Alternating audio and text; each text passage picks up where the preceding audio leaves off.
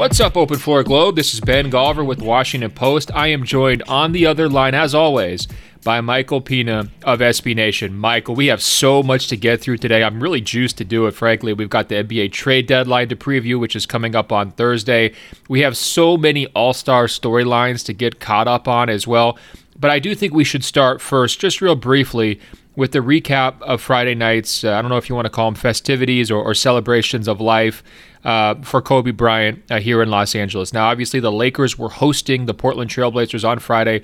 Portland got the win thanks to 48 points from Damian Lillard. Just an absolutely ruthless performance from him.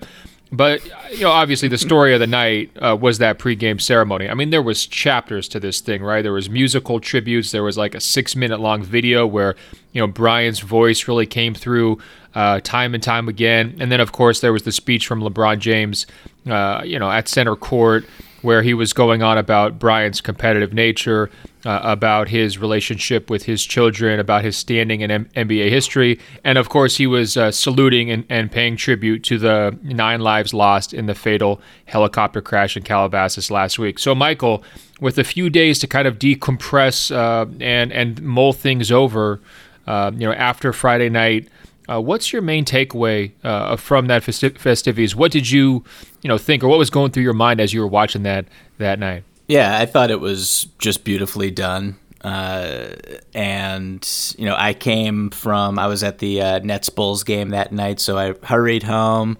I had it on DVR, but I didn't miss a bunch, so I geared up the DVR, and, I was once again an emotional wreck, and it was very powerful. I was not expecting LeBron to speak, and I thought that he did a tremendous job. I thought Usher's performance was great. All the Kobe T-shirts, the video, as you alluded to, which included that prophetic interview that he had with Chick Hearn, where he says that he wants to play at least 19 or 20 years at least with the Lakers, which has just sent like chills down my spine watching it again. So I thought it was beautiful, and it was almost too much for like a prelude to a basketball game, though. LeBron said that he did not think that this was a memorial; he thought it was a celebration. But it was really strong for something right before a basketball game, and the basketball, once it started, felt very secondary.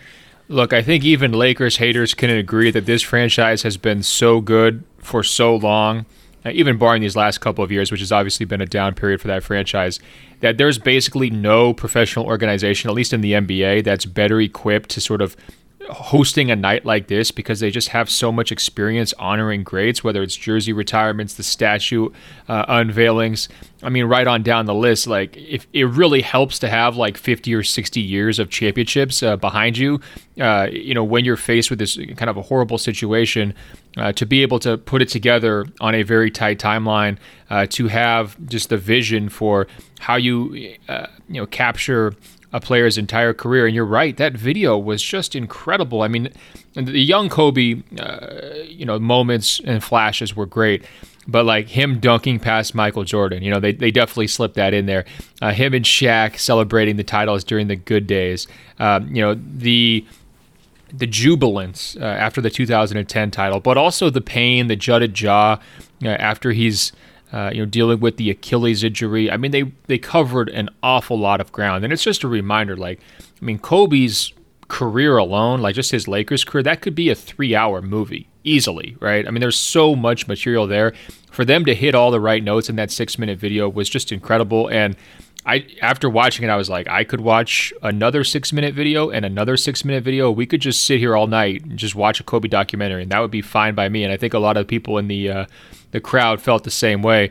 Now, in terms of the scene outside the stadium, bootleg T-shirts on every single corner, paying tribute to both Kobe and Gianna, his 13-year-old daughter. There were thousands, and I would actually say tens of thousands of tributes left in LA Live. I actually went back to see it on Saturday because they were about to clean it up, and I just wanted to see what the final version looked like. I mean, there was something like 10 or 15 giant whiteboards, filled with handwritten messages from fans. The flowers had actually stacked on top of the flowers, so we had basically like 3 layers of flowers and basketballs and shoes that people had left on the ground. And then when you're just walking around within the LA Live Square, people have written messages on the ground itself, R.I.P. Mamba, you're the greatest to ever do it, and so on. Again, thousands of those messages written. Some people had painted little tributes and left those. Tons of balloons, giant floral arrangements. Someone brought in like a 3-tiered bookshelf, basically, with different photos of Kobe that said, "We'll love you always," and photos of Gianna as well. It was absolutely overwhelming. I saw like a 7-foot-tall teddy bear in one spot. So the tributes both inside and outside the arena were just next level. And I kept, every time I walked away from it, just was bigger and bigger. I kept thinking, like, how many people in the world could inspire this type of outpouring? Like, it's a very, very short list. And I think it talks about his legacy with that franchise, but also within this LA area as a whole and everything else. Michael, I'm curious, though, how did LeBron do? I mean, he was sort of one of the centerpiece moments of the entire tribute. Of course, he comes out onto the court wearing a 24 jersey, which was just jarring to see, with Bryant's name on the bag. After years of these guys sort of being pitted as rivals, right? Of course, there's been a warming relationship between the two of them since LeBron's came to Los Angeles. But what did you think as he's stepping out there to center court with his little notes that he kind of dismissively, tosses to the ground and then speaks from the heart? What'd you think?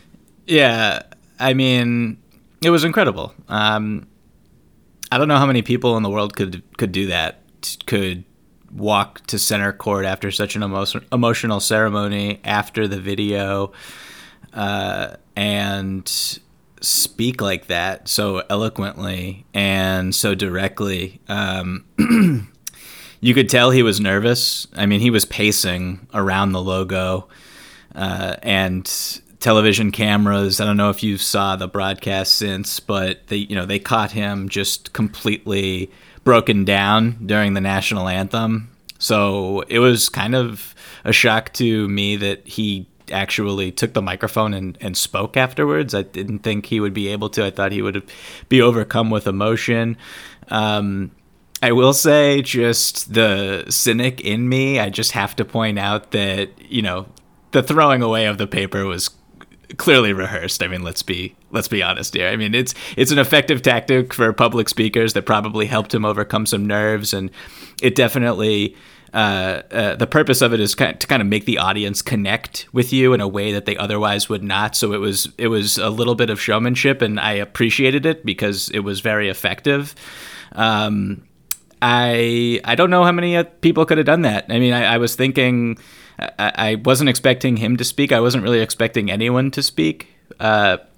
Maybe like Magic Johnson was a person, just because of his connection with the Lakers fan base, and obviously his connection with Kobe. But for LeBron to kind of step in there and momentarily fill a void felt by millions of mourners was just, you got to tip your cap to him. Yeah, and I think it really helps lay the course for where this is going, right? Like kind of pulling things back together, trying to finish the season strong, and kind of going forward as an organization. Someone needed to do that. Now, they could have easily done that entire pregame tribute without him and just, use the video as the centerpiece. But I do think it helps kind of the what's next aspect of this conversation to have LeBron step forward as he did. I agree with you. I'm not totally sure the rhetorical device of the notes really worked. I don't know how well exactly that went over in the building. But it was also interesting because LeBron was definitely cheered for his message, but it wasn't like that crazy, raucous Kobe, Kobe, Kobe type of cheers that we heard at various points throughout the night, that were more organic coming from the fans. And that's not a knock on LeBron in any way. It's just he's still feeling his relationship with the Lakers fans out, right? Like, he wasn't there for 20 years. They don't remember him as the 17-year-old teenager. He hasn't even made the playoffs with the Lakers yet, right? And so the timing is still a little bit awkward there in terms of that relationship. But I do think that, accepting that burden, going out to center court, speaking eloquently like you described, and then also just paying tribute to a fellow competitor, a guy he has a lot of things in common with, right? Both MVPs, both champions, both Nike signature athletes, both global icons, both face faces of the Lakers, I do think it helps just provide a little bit of clarity in terms of, what a post-Kobe Lakers existence could look like for fans. But, I think that LeBron is just respected and not just full-heartedly loved yet. And I did think that came through even in his speech, where the cheers were strong but not overwhelming in that moment. Michael, real quick before we move on, I'm curious on the Blazers side of things, because as I mentioned, Lillard went off. 48 points. I came into that game expecting maybe LeBron would try to do a Kobe tribute by chasing 60 points or something like that. And then I thought, oh, wow, what if we got dueling 60-point efforts from LeBron and Damian Lillard, where they're going back and forth, shot for shot, trying to do their own little tributes to Kobe within the game. Lillard was just absolutely savage in that game. The three-pointers, but also the finishes going to the basket, that crazy lefty finish in traffic, dunking himself basically through three people in traffic to finish that thing off. All of those highlights caused our guy Brandon from LA to email in and ask, is Damian Lillard the best point guard in the NBA right now? And obviously Lillard's been on a huge run here lately. I think 3 50-point games in his last 6 appearances. So what do you say, Michael? Does Lillard deserve that crown with Steph Curry obviously out injured? Yeah, before I answer that, I just want to kind of second everything that you said about Dame and the streak that he's on. And, what's really interesting to me is that the Portland Trailblazers have the best offense in the NBA right now against top 10 defenses. And a lot of that is because of the performances that Dame has had against the Lakers, against the Jazz.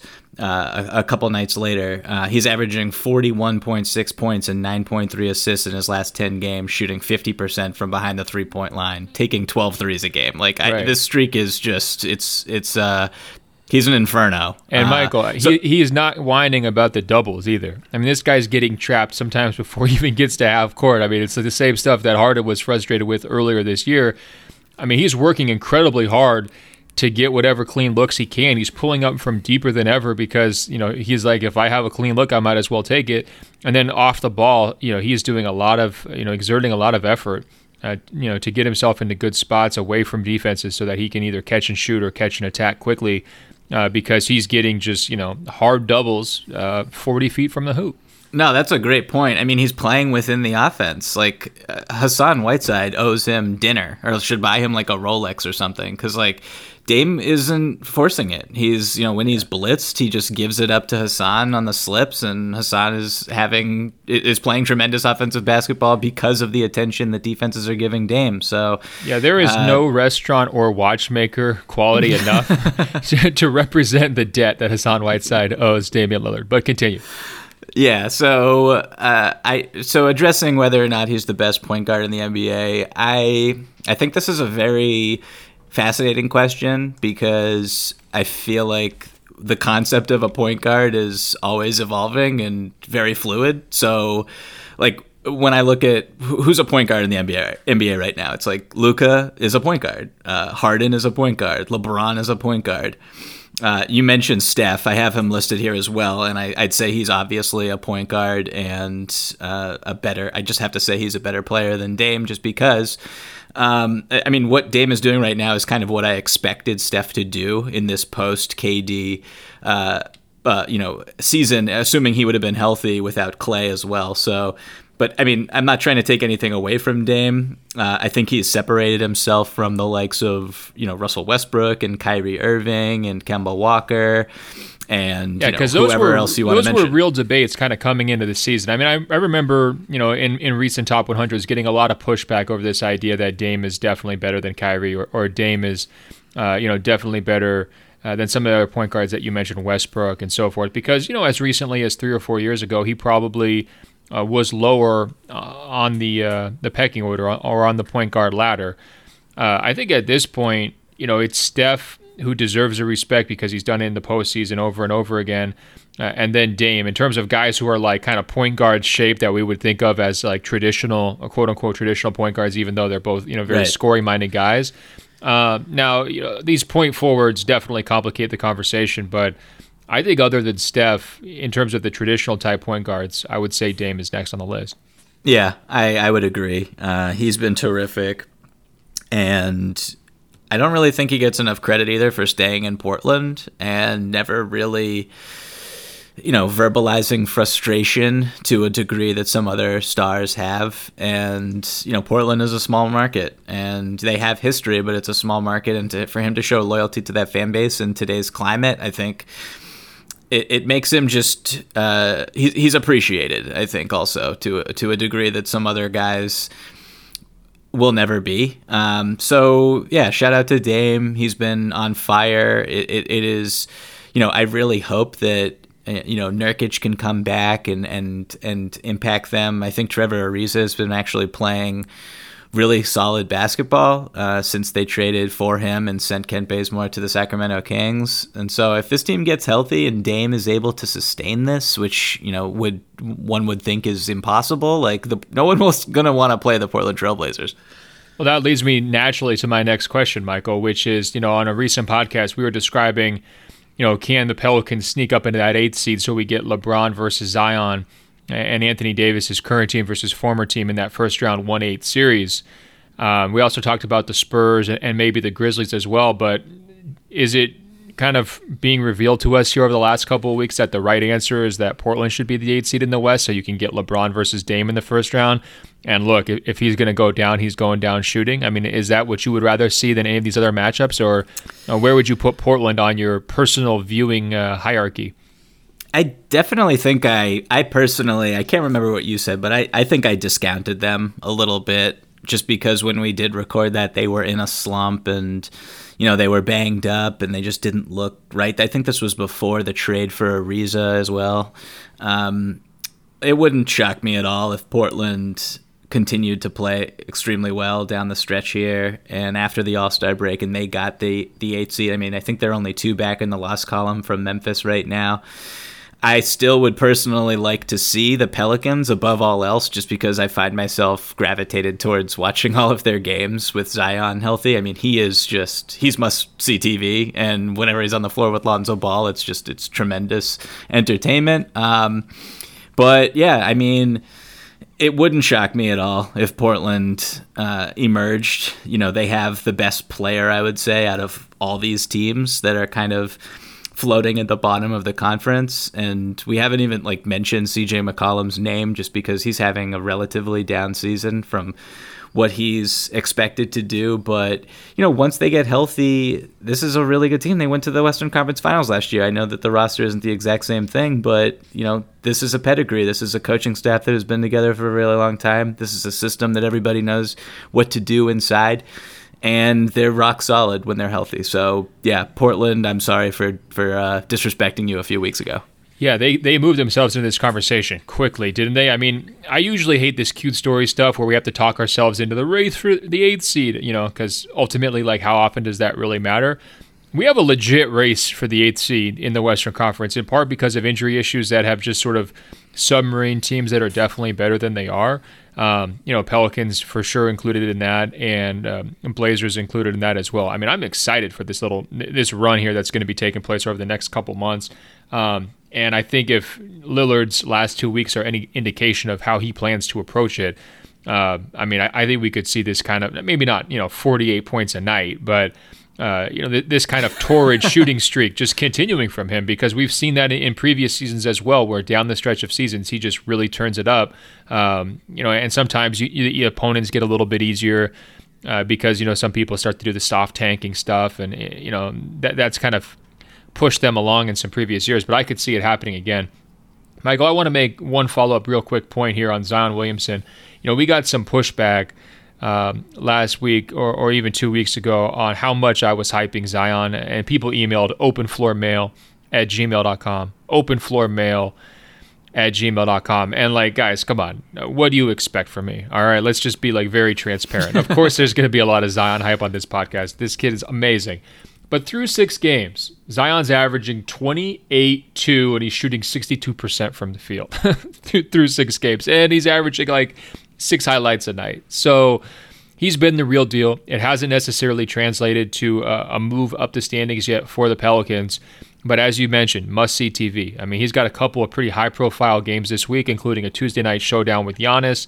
I think they played the Pacers on Saturday as well, and the ABC game is kind of screwed up this week because Curry's injured. So I would just say tune away from Lakers Warriors and just watch Zion versus the Pacers. I mean, why not? I think if you haven't fully invested your heart and soul into the Zion experience, you really should. Hey guys, what's up? This is Ben Golliver with a message from Mattress Firm.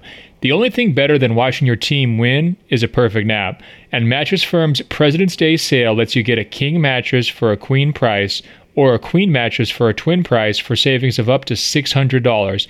And you can take home a free adjustable base with a qualifying purchase. But you have to hurry. The clock is ticking on this sale. It's ending soon. Isn't it time you saved and slept like a champion? Shop now. MattressFirm.com. MattressFirm.com for the President's Day sale. All right, we got one last question on the Blazers. This is coming in from Tom in London. He says he's a huge Blazers fan, loves watching Dame. He's been blowing the roof off at the moment, and at times like these, I'm always reminded of the love that LeBron has for Damian Lillard, and I start dreaming of them playing together. Tom continues, I then remember that it's never going to happen, Dame will never get a ring, and the depression hits again. Regardless, I genuinely believe that Dame and LeBron would be one of the most fun and most likable duos in the league right now if it were to happen. So I ask you both this. Which other hypothetical duos would you love to see play together right now? Great question from Tom, who emailed us. Michael, what do you think? I mean, do you have a top duo who you would love to put together? And I think his LeBron and Damian idea is kind of like a supersized version of LeBron and Kyrie from a few years ago, right? Where I would say like Damian's a better, more polished all-around player than Kyrie was at that time. But, Damian playing that just like offense balancing sniper scorer type role where he's only facing one defender and so he can just kind of go nuts all the time, alongside LeBron. That is pretty fun. I mean, I think Tom's got pretty good taste here. Yeah, imagining Dame Lillard in, beside LeBron James, able to isolate, able to attack a defense that's compromised by the best player alive right now. That would be a lot of fun, gotta say. I have a duo that came to me instantly because I fantasize about it quite often, and it is Luka Doncic and Nikola Jokic. And wow, you're bringing the Balkans back together. I love it. It's just like I don't think basketball could be more enjoyable than those two on the same team. I like the creativity, the flair, the improvisation, the skill, just watching the passes that they would make to each other, watching the cuts, the angles that they're able to just slice you up at. And they're both just like goofy and lovable personalities. So, defense is whatever. We don't need to discuss that, but just offensively, whatever. Yeah. That's your team's slogan. Okay, that's on the cover of the media guide. Yeah, I mean, LeBron and Dame aren't exactly like shutting anybody down, but I like offensively, I just don't know how you would slow these two down. They're so much fun. The way they they're just like not cookie cutter, which I use that phrase a lot just because I feel like a lot of guys are, and a lot of guys go about the game the same way, and these two are just so unique in so many ways, and watching them complement each other would be the best thing that I've ever seen. No, I hear you. I mean, along those same lines, and I'm trying to come up with my perfect hypothetical duo, and I'm going Julius Randle and Taj Gibson. I mean, if you talk about... No, I'm just playing. Can you imagine that this kind of a conversation has happened in New York last summer? Have I got some news for you, Ben? I know, it's great. In all seriousness, I've got two nominations here. First, Kevin Durant and Giannis, okay? I want a partner for Kevin Durant that's going to pull out the glare side of Kevin, the angry Kevin, the Rucker Park Kevin, and who better to do that than Giannis, who, is Mamba mentality, I think, version 2.0 right now. And then likewise, for Giannis, you're taking everything that's great about the Giannis and Chris Middleton thing, and then you're just basically injecting it with, energy boosters in every direction. I mean, I'm assuming Kevin's coming back fully healthy, but the idea that you have somebody who could just attract at least one, if not two defenders his direction every time he's standing there on the wing, the guy who can create his own shot, work from the mid post, catch and shoot when Giannis drives. And then I think defensively, so much length, so much versatility, the kind of lineup combinations you could play with those guys. You could get super small, or you could do really interchangeable versions like the Warriors were kind of experimenting and having Giannis in the Draymond role. I mean, all of it is just like too good to even imagine. And we'll never see it because they can't even play on the same Olympic team together. But that is my ultimate dream pairing. My next generation ultimate dream pairing, though, Zion and Ja. Can you believe those two guys were on the same AAU team in South Carolina? Like, imagine being, just a random middle school kid. Like, what are you going to do this weekend? Well, we go to the mall. I know. Why don't we go to an AAU tournament? And you get there, and the top two picks from the 2019 draft are on the same team, just running people. One of them is built like LeBron and dunking over your cousin who's happens to play basketball for the local middle school. And the other one is like dribbling behind his back with his eyes closed, tossing alley-oops and like throwing in Derrick Rose layups. How cool must that have been? And maybe this needs to be a story. Do we all need to just make a pilgrimage to South Carolina and be like, please, let's do the oral history of the greatest AAU partnership that the 21st century has ever seen? Yeah, that would be absurd. I know that Dennis Smith Jr. and Bam Adebayo were AAU teammates, and they used to like throw just like 3 or 4 assists a game were just like lobs off the backboard, and just like teams wanted to quit and just like breaking the spirit of their opponent. So I can only imagine like Ja Morant and Zion being together. I know this is kind of a weird question to ask, but whatever happened to Dennis Smith Jr.? Is he still in the NBA? He is still in the NBA. Yeah, I see him warming up before every Knick game when I'm at Madison Square Garden. It's pretty sad. I'm still on the bandwagon, I gotta say. I'm teetering on the edge of it. Yeah, I have to. What is the argument for being on the Dennis Smith Jr. bandwagon? He's a terrible situation. It's all circumstance. That's what the NBA comes down to at the end of the day. Okay. I mean, if that was the only NBA environment he had been in, I would have been more amenable to that idea. I was already nervous before he got to New York, and it's one of these things like, does it do lasting damage to him? Like, can you like pull yourself out of it? I don't know. Well, I guess we'll see. It wouldn't be the worst, younger prospect for a team to take a shot on. I mean, do you think he can be a point guard, or are you thinking more like just focus on the scoring aspect of it? Because the decision-making stuff with him is what's rough. Yeah, it's tough. It's tough. I mean, talking about the Knicks real quick, when you were mentioning Kevin Durant and Giannis on the same team, I was thinking about whether or not the NBA would make them, in this hypothetical reality, if the NBA would make them go 4-on-5 if they ever played the New York Knicks. So it's like Kevin Durant, Giannis, and just two replacement players versus Michael, 5 guys from the Knicks. I hate to tell you, if the NBA is intervening here, it's to put these two together on the Knicks, okay? Like this is how they're going to save the Knicks, not how they're going to embarrass the Knicks. I can promise you. Yeah, that's fair. Can I throw one more duo in here before we move on? Please, yes. Trae Young and Ben Simmons. Wow.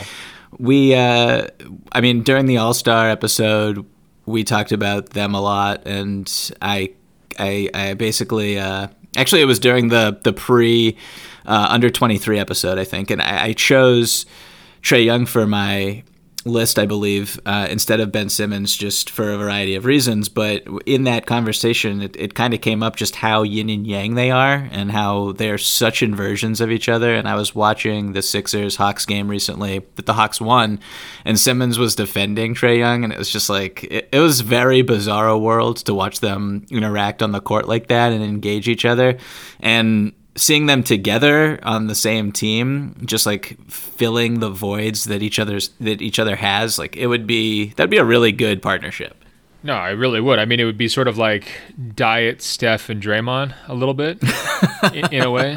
But yeah, no, I'm in. I'm open to it. And Atlanta's been getting a little bit of buzz here this week in terms of, hey, are they trying to add some pieces to give Trae Young a little bit of help and structure? And I think that would be awesome, which makes for a seamless transition, Michael, into our second segment today, which will be a trade deadline preview. Now, everybody knows, or should know by now, that Thursday is the NBA's trade deadline, 3 p.m. Eastern. There really hasn't been a lot of buzz about the trade deadline, over the last couple of weeks, maybe not as much as normal. I think there's a few different reasons why. Obviously, Kobe Bryant and the tributes that followed for sure. But you also don't have this year's Anthony Davis, a big-time superstar-level guy who's jockeying to get out of town and just creating all this attention, all this buzz and trade talk. You also had a whole bunch of superstars who changed teams last year, either by trades or in free agency last summer. So that limits how many of those guys are really going to be on the move again. So I think you have kind of a limited star power really at the top. And then finally, there aren't that many intriguing free agents coming up in 2020. So if you're trying to angle to get a guy early, sort of like maybe the Sixers did with Tobias Harris last year, where you trade for him and then you just kind of re-sign him, I think that approach or that strategy is also diminished a little bit because there's just not that many guys who you're so over the moon eager to go chase that you want to do a deal early, right? So those are some of the factors that are depressing interest a little bit. But at the same time, you can flip this around and say, well, if the players aren't running the trade deadline this year, like they have in some years past, there are a lot of teams who can talk themselves into being contenders, right? And we can go right down the list, but I would say, Milwaukee, Toronto, Boston, Miami, and Philly can all feel like they can make the finals this year, or at least make the conference finals this year. They might need some help, in terms of the Giannis factor, some of those other teams, but they're all in the mix for having a storybook postseason run.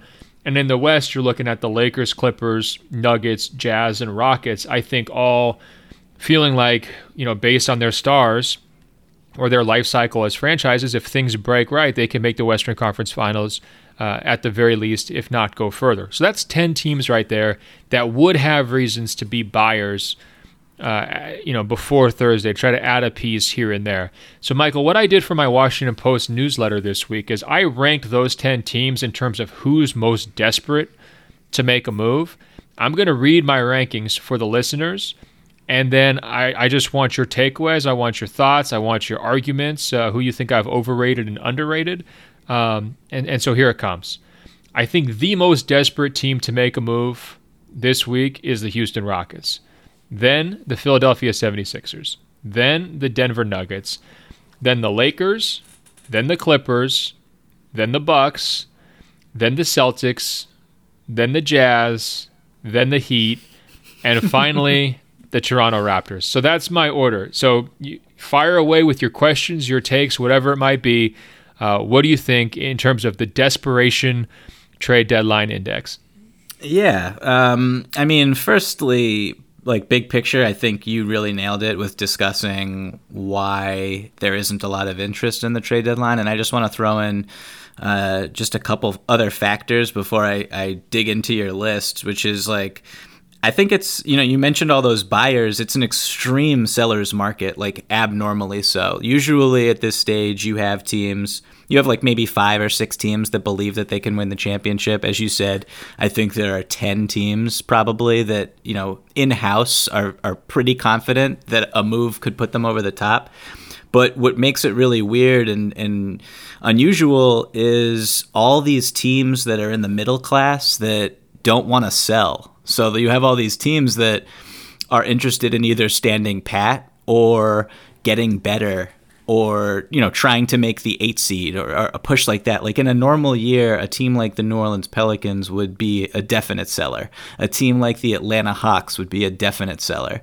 The Washington Wizards would be a definite seller. There's a lot of teams like that. The Phoenix Suns, definite seller. And I don't think, just calling around the league as I've done over the past few days, that's just not the case. So there's not a lot of, when you look at the teams that are sellers, they don't have good players. So the teams that want to buy the top 10 teams here that you mentioned, there's only so many players that can actually impact their team and help them win a title. And, they're all kind of scrounging for the select few. We saw the Utah Jazz trade for Jordan Clarkson. That's kind of what we're dealing with here. So I think that is a humongous factor. Getting to your list, I don't really have any problems with it. I think it's a pretty solid list. I would just quibble with what? We're on the same page for the first time ever. Let me quibble. I'm about to quibble. At the top, I got to say that the Sixers are the most desperate team by a country mile. Wow, more than the Rockets. Oh yeah. So why do you say that? Okay, so first of all, it's like structurally, the Sixers just don't make a lot of sense, and we've talked about this a bajillion times. Like, if they were to head into the playoffs as currently constructed, they're not going to the conference finals. They aren't. And if they do, they're getting smoked by the Milwaukee Bucks. That's just what's going to happen. They have to make a move. They have to add a shooter. They have to add another ball handler, as well as Ben Simmons has played over the last few weeks. I think a lot of that is because of Joel Embiid's absence. And so when they've been on the floor together, it's with Al Horford, who we haven't even mentioned yet, it's been somewhat of a disaster offensively. So that has not worked out, and I think they have to make a move because they're a championship or bust team. I think the same is the case with the Houston Rockets, but I have more confidence in them figuring it out for a variety of reasons than I do the Sixers figuring it out. And I just like how the Rockets are built. Look, I would be much more confident if they added Robert Covington or if they added Andre Iguodala. But with a healthy Eric Gordon, with Ben McLemore playing as well as he has, Daniel House playing as well as he has, PJ Tucker getting healthy, that group kind of figuring it out with their continuity, Russell Westbrook not shooting threes anymore, the defense has tightened up a little bit. I don't believe they're going to move Clint Capella, and I think they need him because of how they play. So I like the Rockets. I think with a few, this is well known here, but I like the Rockets. I think that they're well built. I think that they'll have the best player in a lot of different matchups in a 7-game series with Harden, and he's unguardable. So I think the pieces complement each other a lot better than the Sixers, which the Sixers have a lot of problems. Yeah, I mean, I think the other factor that we should consider with the Rockets and ultimately help kind of boost them into my number one spot is just the ownership wild card, right? Like, is he trying to duck the luxury tax? Is he just like getting frustrated and just like, steam pouring out of his ears? He can't kind of control himself. I think with Philly, hopefully they don't have those questions yet. And then the other factor is that, like, it does feel like Embiid and Simmons have been like kind of, running at the wall and then running into it kind of year after year after year, but they're still definitely younger than guys like Harden and Westbrook. And I think that just kind of increases the pressure factor here. It's like, if you don't have a deep run this year, if you're Houston, as we've talked about, things could blow up. So that's sort of my logic there at the top. I think, teams like the Lakers, Clippers, and Bucks are more motivated to make moves than you might expect. I mean, even though they've been considered like, kind of the cream of the crop, A-list contenders all season long, the Lakers, as everyone knows, need another ball handler to sort of lighten LeBron's load. We saw him wear down a little bit again at the end of that Blazers game and some other recent high-profile games. With the Clippers, I think that they came in loving this idea of all the wings that they had, and they may want to be able to just, trade one of those extra wings and picks or whatever else for another option in the middle. I could see that making sense for them.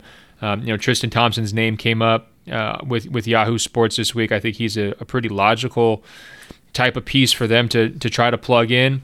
And then with Milwaukee, it's just this idea that, like, this is your shot. Everything has gone right for them. The chemistry, the momentum. They've just been smacking everyone, offense and defense. You've got Ilyasova's contract. You've got some picks. Can you get greedy, right? Can you find that piece that puts you over the top and that also potentially, keep that piece away from some of your other competitors?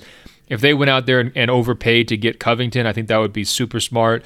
Keep him away from some of these other teams you might face in the playoffs or face in the finals, and give yourself one more option against, Kawhi or LeBron. I would be highly motivated to do that if I was them.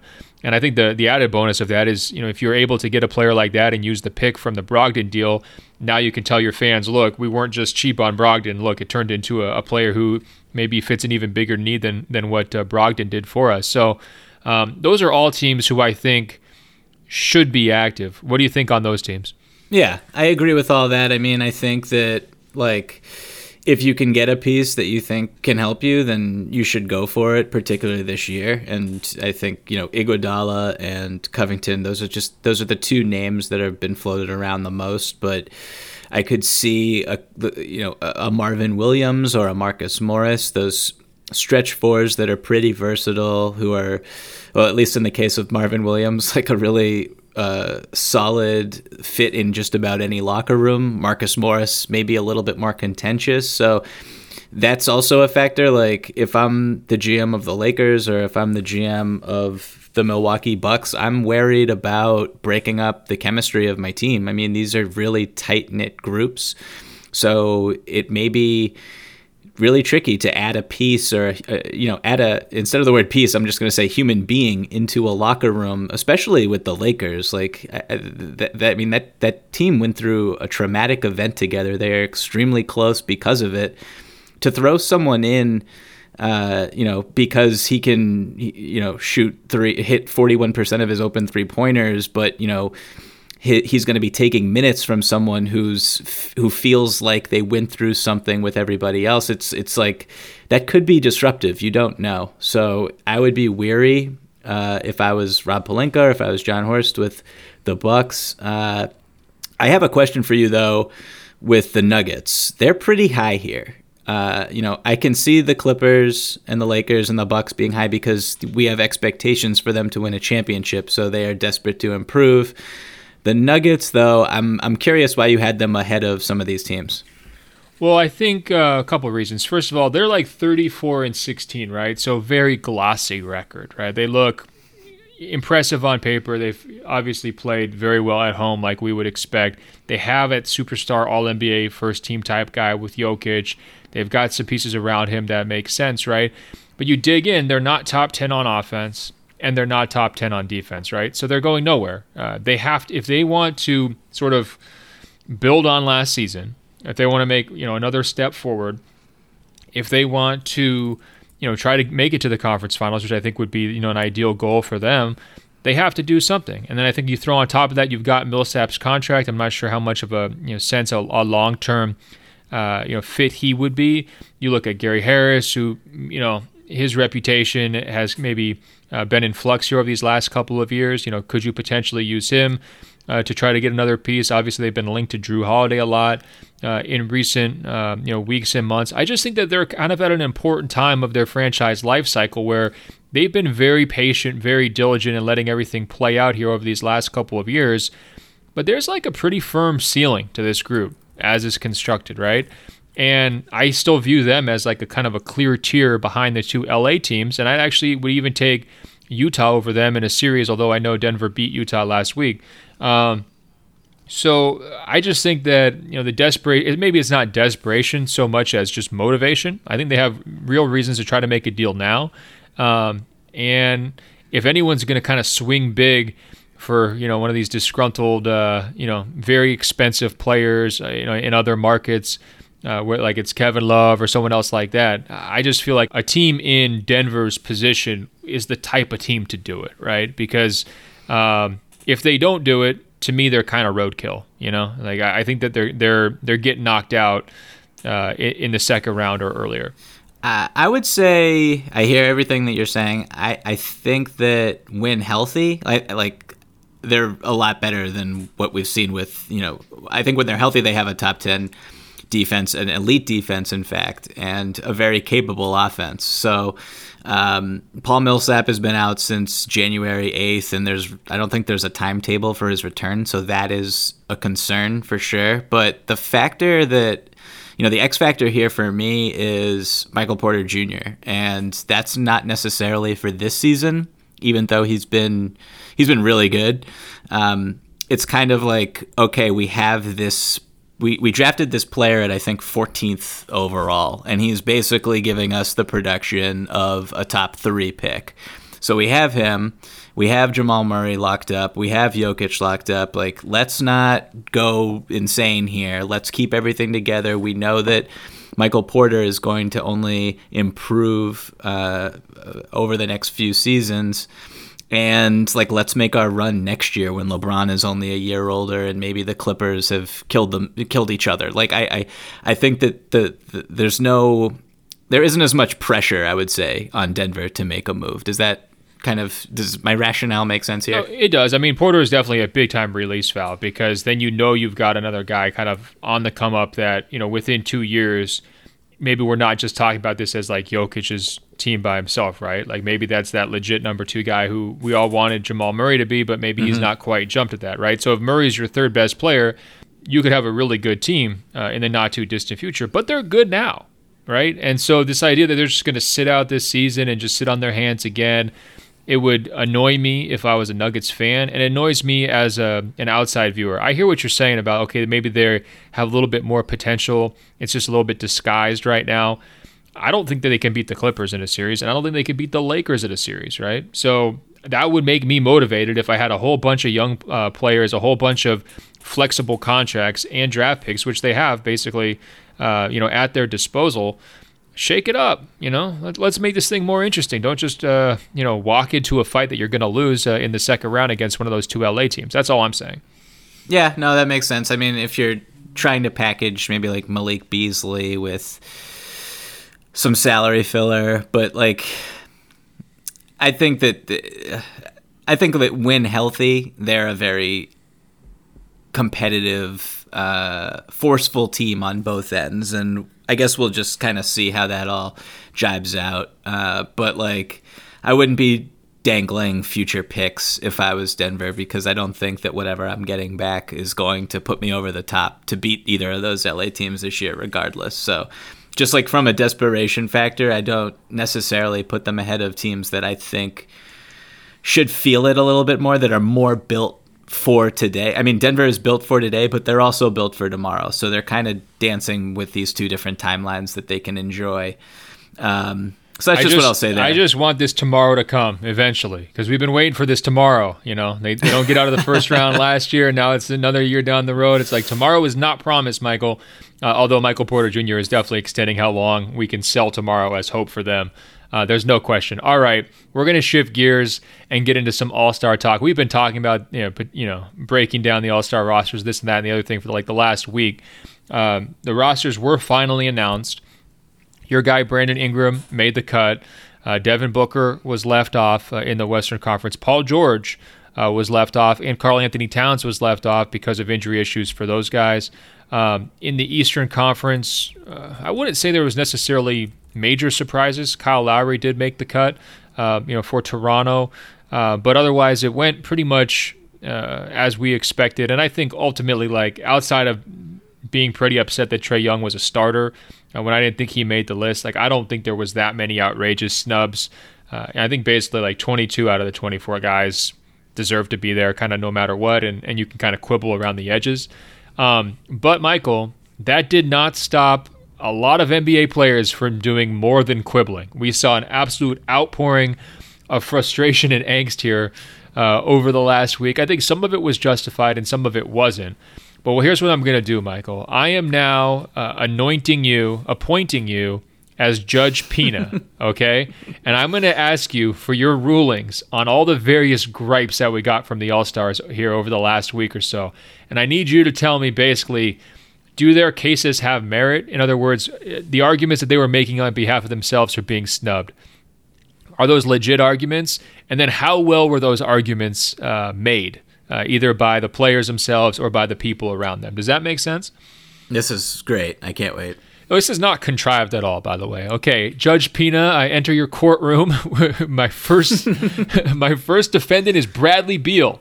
Okay, and he was represented by his girlfriend, or I guess his fiance actually, and his agent Mark Bartelstein, who really went to war for him. I mean, I think his fiance was saying, listing off of his numbers in multiple interviews, and at one point said Trae Young didn't deserve to be there, and then she had to walk that back. His agent was saying, look, this guy's loyal. He re-signed the extension. His teammates are terrible. I mean, I'm paraphrasing here. That was the gist of the argument. Did Bradley Beal have a case for feeling snubbed? And if so, how well were these arguments made? Beal is awesome, but making the All-Star team, like loyalty to your team and re-signing a max contract with them that, by the way, wasn't even the longest possible agreement you could have signed. So how loyal are you really? I'm unmoved by the notion that it sends the wrong message, particularly if the whole reason you signed with the Wizards was to build something as a team and not worry about individual accolades. So this is not a great case for me. Beal is rated as one of the worst defensive players in the league. His team only cares about one side of the ball. His team is also terrible. He's shooting 32% from behind the three-point line and is supposed to be one of the better three-point shooters in the league. And, I mean, Trae Young is just having a better season. So if that's the guy you want to compare yourself to, guess again is what I would say. Yeah, I mean, it's tricky because so many of the things that we just said about Beal in terms of nitpicking his case, it definitely apply to Trae too, and maybe even more so. I think I would have had Beal. I would have tried to find room for him. I mean, I think if anyone really had a beef, it would have been Jaylen Brown for Boston because he represents a lot of things that the other players who did make it, whether it's winning, two-way play, about the right things, good stats, I mean, that kind of stuff.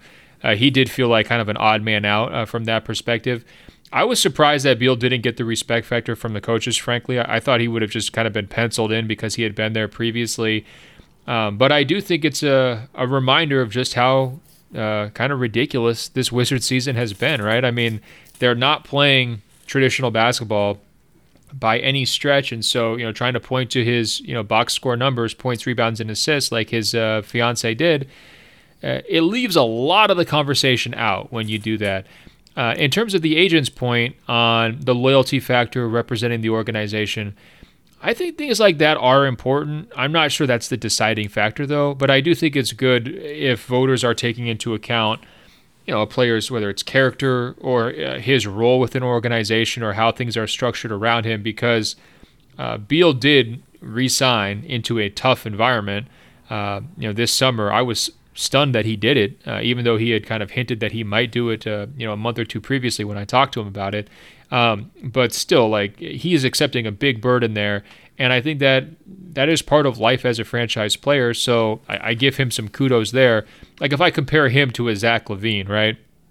There's a meaningful difference there. Like Zach LaVine is not like changing Chicago's culture and like holding it down, and like him extending there wouldn't like provide definition to the organization or anything like that. So I guess from that standpoint, I hear what the agent was saying, but I'm not sure that I was so moved that I'm going to like write Adam Silver and demand a recount. Now, before Ben, real quick. Yep. Before we go on, have you ever seen anything like this with the such force from a player's agent on their behalf for not making the All-Star team? No, the floodgates are open this year. Look, everyone's just keeping it real in 2020. Okay, there's no more like subtle shots or kind of frustration at the snubbings. I mean, we heard it from all different corners, whether it was agents, whether it was players themselves, whether it was people close to the players. In general, I'm in favor of the transparency, right? I understand that a lot of these guys come off as whiners, and we're going to get into a few cases here in a minute that are just like indefensible in terms of what they said and how they said it. But in general, I think that players do care about this stuff a lot, especially players who have never made the All-Star game before.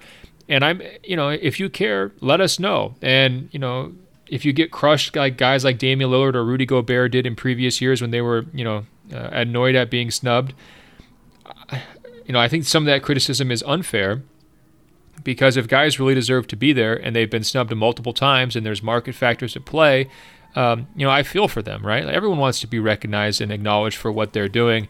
But I also think like if you put yourself out there, then you have to be willing to hear other people, dissect your case and break your game down and say why you were a snub or you weren't a snub.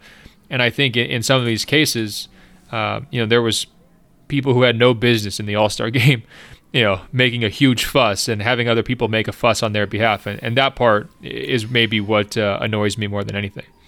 Yeah, before we get to those people, which we are going to, they have to step into the courtroom in a minute. Who would you take off of the Eastern All-Star reserves and put Brad Beal in? Because when I look at them, and I look at the players who are selected, I think they're all deserving. But I do, to be fair to Brad Beal, I do want to just add some context here. And like, if we were to hypothetically swap Brad Beal with, say, Chris Middleton, and put Chris Middleton on that Wizards team, and put Brad Beal on the Bucks, like, I think would we both agree that the Bucks are a better team? Would you agree with that? Not necessarily. Oh, interesting. Yeah, I mean, Middleton's had an incredible year. I mean, just a phenomenal season, and his fit with Giannis is really, really clean. They've got some other guys to do some of the ball handling that Bradley Beal does, and as you mentioned, the defensive gap between Middleton and Beal is so big. I would anticipate Beal would play harder defensively and be more locked in, and we've seen stretches of his career where he's actually a really good defensive player. So the context is totally different, but I think, just writing off Middleton as just another guy in Milwaukee's system, which some people love to do. I'm not accusing you of that, but some people love to do that. I think that it would be a mistake for sure.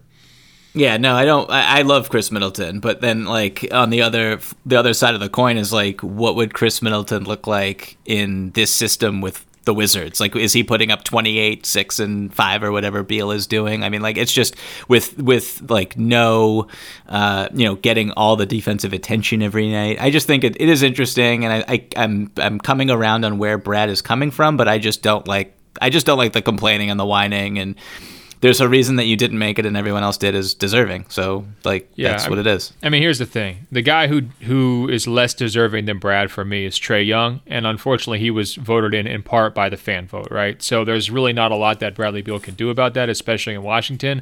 And so that's probably where a lot of this frustration stems from. But if you're saying who was a bigger snub, Jaylen Brown or Bradley Beal for that Trae Young spot, I would say Jaylen Brown.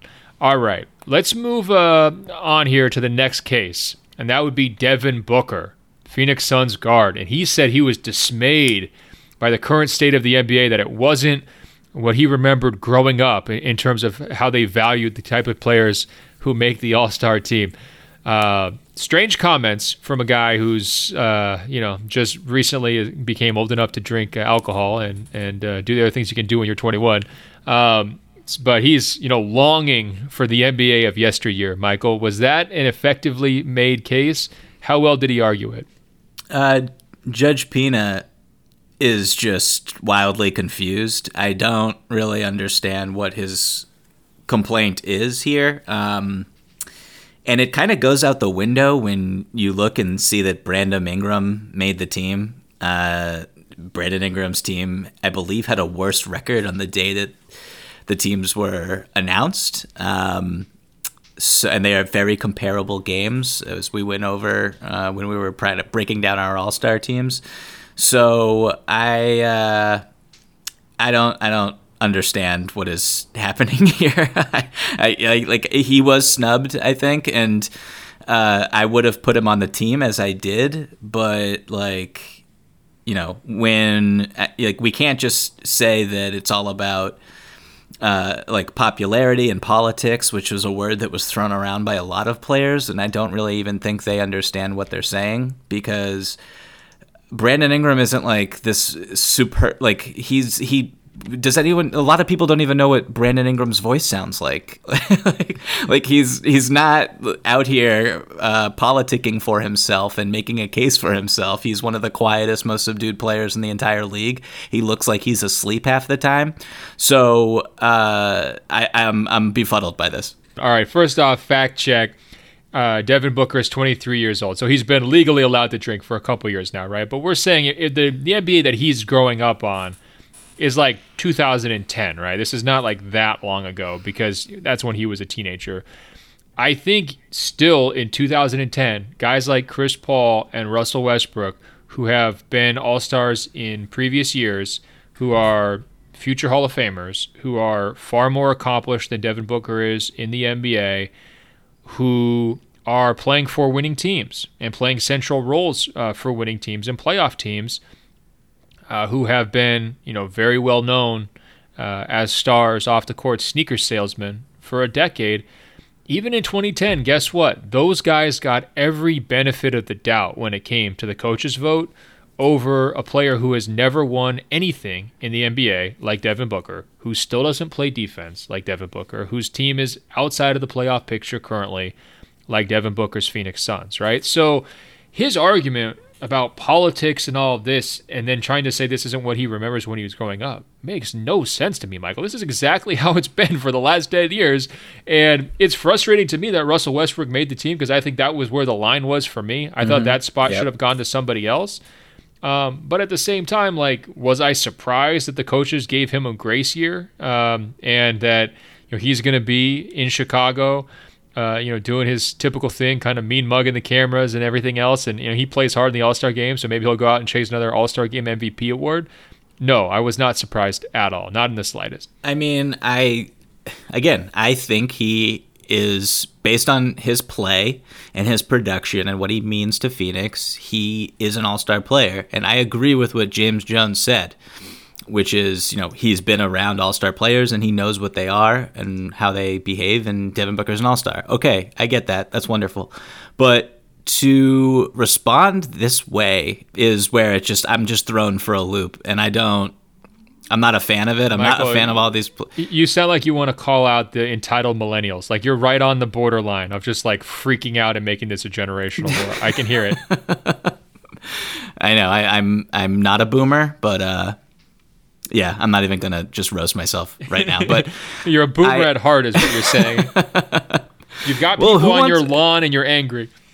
But, like, who wants to, like, I honestly believe that if Brandon Ingram didn't make it, you would have not seen a word out of him. Like, can you envision Brandon Ingram complaining about this and calling out politics and, saying that there are nefarious reasons for them not making the game? Like, you can see, if I'm a head coach in the NBA and I'm game planning to stop Devin Booker, Russell Westbrook, and Chris Paul, like, yeah, I'm probably more so, or at least equally afraid of stopping Chris Paul and preventing him from making everyone around him better, and stopping Russell Westbrook, who, as I've said earlier, has suddenly stopped shooting threes. He's averaging like 35 a game in the month of January, efficiently, basically again a nightly triple double, and carrying Houston through James Harden's slump. Like, Russell Westbrook still gets it done every night. He never takes a night off, except when it's a back-to-back. So like, it just, I just don't understand where Devin is coming from, besides just him being, like, his ego getting the best of him and just not really having the proper amount of self-awareness, I would say. Yeah, I also think it's a preemptive move for next year too, right? Like, if you're on the list of guys who were so upset the previous year, that does influence the conversation. Like, I think that's a factor for why Rudy Gobert got in this year, right? People do remember the tears, and I think he was a deserving selection the last 2 years and this year, and he finally gets in because there's a sense that, okay, it's his time. And I think, the nicest thing that you could say about Booker is that he's playing chess here, and that he's really just kind of like scheming for 2021. And hopefully, he'll actually play for a team that's 500 by next year. That would be a fantastic revelation. I would love to see. All right. That was pretty jerky by me. We're just going to keep moving. Karl Anthony Towns said that he has become desensitized to being disrespected because he was left off of the All-Star team. Does he have a case, and how well did he argue it? Once again, just a swing and a miss. Judge Pina is taking no guff from these young players right now. The last time Karl Anthony Towns won a basketball game was, let's see here, November 27th, 2019. A 12-point victory against the San Antonio Spurs. Was Obama president? Obama was graduating high school at the time. Oh my gosh. That's a real stat, or are you just making that up? No, that's a real stat. I know it was. I'm just trying to underscore it. So we're talking about like a span of like 75 days or something. He hasn't won a single game. Yeah, I mean, he missed a bunch with an injury, but he's played in like I want to say 24 games since then. So it's not like 24 might be a slight exaggeration, but he's played in a bunch of games, and we've seen this guy who, he's taken a lot more threes this year. He's been like hyper efficient. He's getting to the line a little bit more. He's seen his scoring go up. He's actually improved as a passer. One of the better passers at his position, which he doesn't get credit for. But, like, the defense, man, like, it's so troubling. It's so troubling. I mean, during the stretch where he was out, as I said in the All-Star episode, Minnesota had one of the best defenses in the league. Like, that's not a coincidence. So I can't reward that. And I'm, when Minnesota, a team that was supposed to have a little bit of momentum this season based on, when they started the year, they're changing their system. They're going to be a little bit more 5 out. Their offense is going to, catch up to some of the more modern schemes in the league. And that's wonderful. But if you don't bring it on the defensive end every night and you complain a ton and you argue with calls and your team's defense is just atrocious when you're on the floor, like, I can't. It's a difficult thing to say that you're hands down an all-star when there's a lot of other guys that are equally deserving. No question. Look, this is open and shut, okay? Judge Pina, you took the complaint, you balled it up, and you shouted out Kobe as you shot it into the courtroom trash can, okay? I mean, there are different grades of, okay, your team hasn't won enough for you to, be in consideration. We're looking at a guy like Damian Lillard. His team hasn't won a ton yet this season either, but it's not like it's been since Thanksgiving since he appeared in a victory. You know what I mean? And I think for Towns, like, this is a very frustrating season for lots of reasons. It has not gone the way they wanted, and Minnesota, desperately needs to do something here at the trade deadline to just kind of change their momentum and direction, because it's just been a rough year. But that doesn't mean that you get to play the disrespect card and just kind of waltz your way into the All-Star conversation. That's not how it works. All right, a couple more. Michael, and I hate to say this, we've got one more All-Star, and then we're going to be getting into the Rising Stars rosters complaints. So here we go. Zach LaVine, Chicago Bulls franchise player, or something like that. He made the statement that there are not 12 players better than him in the Eastern Conference, and that's why he felt snubbed. Does he have a case, and if so, how well did he argue it? No, he doesn't. And I have a lot of respect for Zach. I think that it would have been kind of cool, honestly, to see him qualify for a game, and the event is in Chicago, and there's going to be nobody on the Chicago Bulls participating in any events, which is... I'm great with that, by the way. That's fine. You're okay with that? I think it's better, because that team is just depressing. It's backwards. We don't need any representation whatsoever. We're good. Sure. Okay. Fair enough. But I don't know. I think Zach is a good dude. There are certainly 12 better players in the Eastern Conference than him. How many? Let's put a finer point on it. 40? 50? I mean, I'm not going to be harsh like that, but like, there aren't 12 better scorers, right? Like, he's a bucket getter. He can score on just about any individual defender. Just a brilliant offensive force when he wants to be. That's just not what goes into what makes a winning NBA player, though. And it's striking to me that he may equate scoring and his ability to get shots off and get buckets efficiently from all three levels with just overall greatness, when, defensively he is still a rusty door. And that's putting it far too kindly. Okay, the rusty door part. No, I'm kidding. Yeah, there's a lot more to the game than just scoring, and I think a repeated factor here, if you look at these names, Beal, Booker, Towns, LaVine, they're all guys who can score the ball. They're all guys who can function as the main part of an offense. They're all guys who have a lot on their shoulders, right? So they're looking around saying, like, look, I'm on a bad team because I don't have a ton of help. And most of them are not throwing their teammates under the bus when they're having these conversations, but they're saying, like, what more do you want me to do? I'm maxing out here. My life is tough. And that's true of all number one lead scoring options, including guys who happen to play for winning teams and have had far greater success than any of these players have had. And that's why I think it's just premature from a player like Zach LaVine. I mean, I know he's had a pretty good stretch here, especially lately. He made a hard push trying to make that roster. But I mean, he's at 25, 5 and 4, shooting 44%. Like, I get it. Like, you're having the best year you've ever had, and you feel like it's your time to kind of get on the stage, but you're just not there yet. And can I say one quick thing about Zach real fast? Please. Do you think he would start on the Boston Celtics? I mean, I think I've said this about Booker in the past. Like I used to say, if he played for a team like the Warriors or the Spurs, he would just be a bench scorer, and that was earlier in his career. But I think if you're as damaging as those guys are defensively, and you played on a good team with depth, I think your role would definitely change. And that's not to hold it against him. I mean, he goes to Chicago. Like, I mean, I don't really know anyone who looked at what happened in Minnesota and thought, oh yeah, that guy is going to be the best player on a good team at any point of his career. I certainly didn't. I saw him more as a role player, and I think if he played on a better team, his numbers would come back to earth, and that's part of the reason why I discount his All-Star candidacy.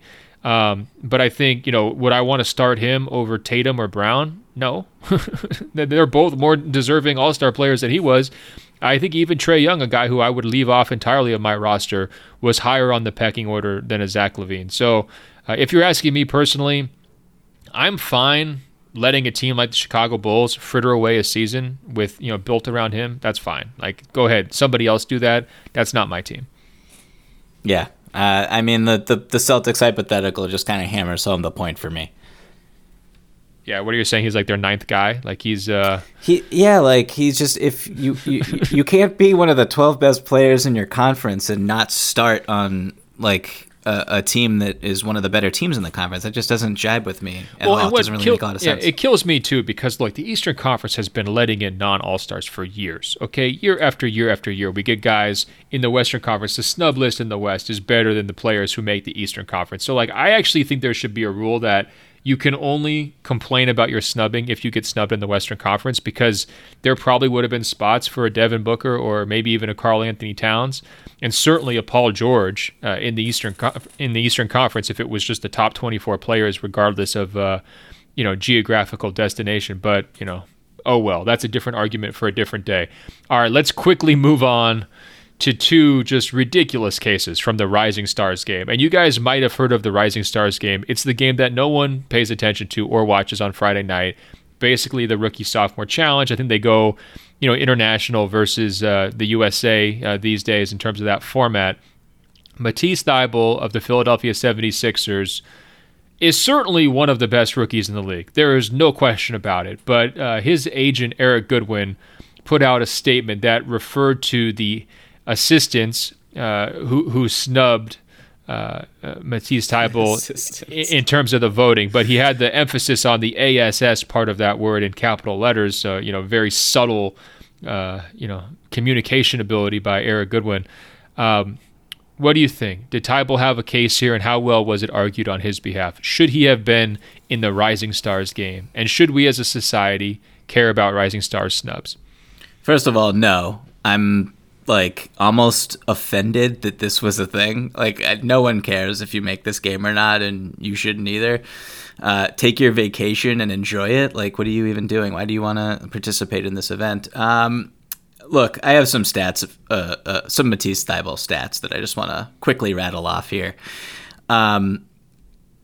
His PER is 9.6.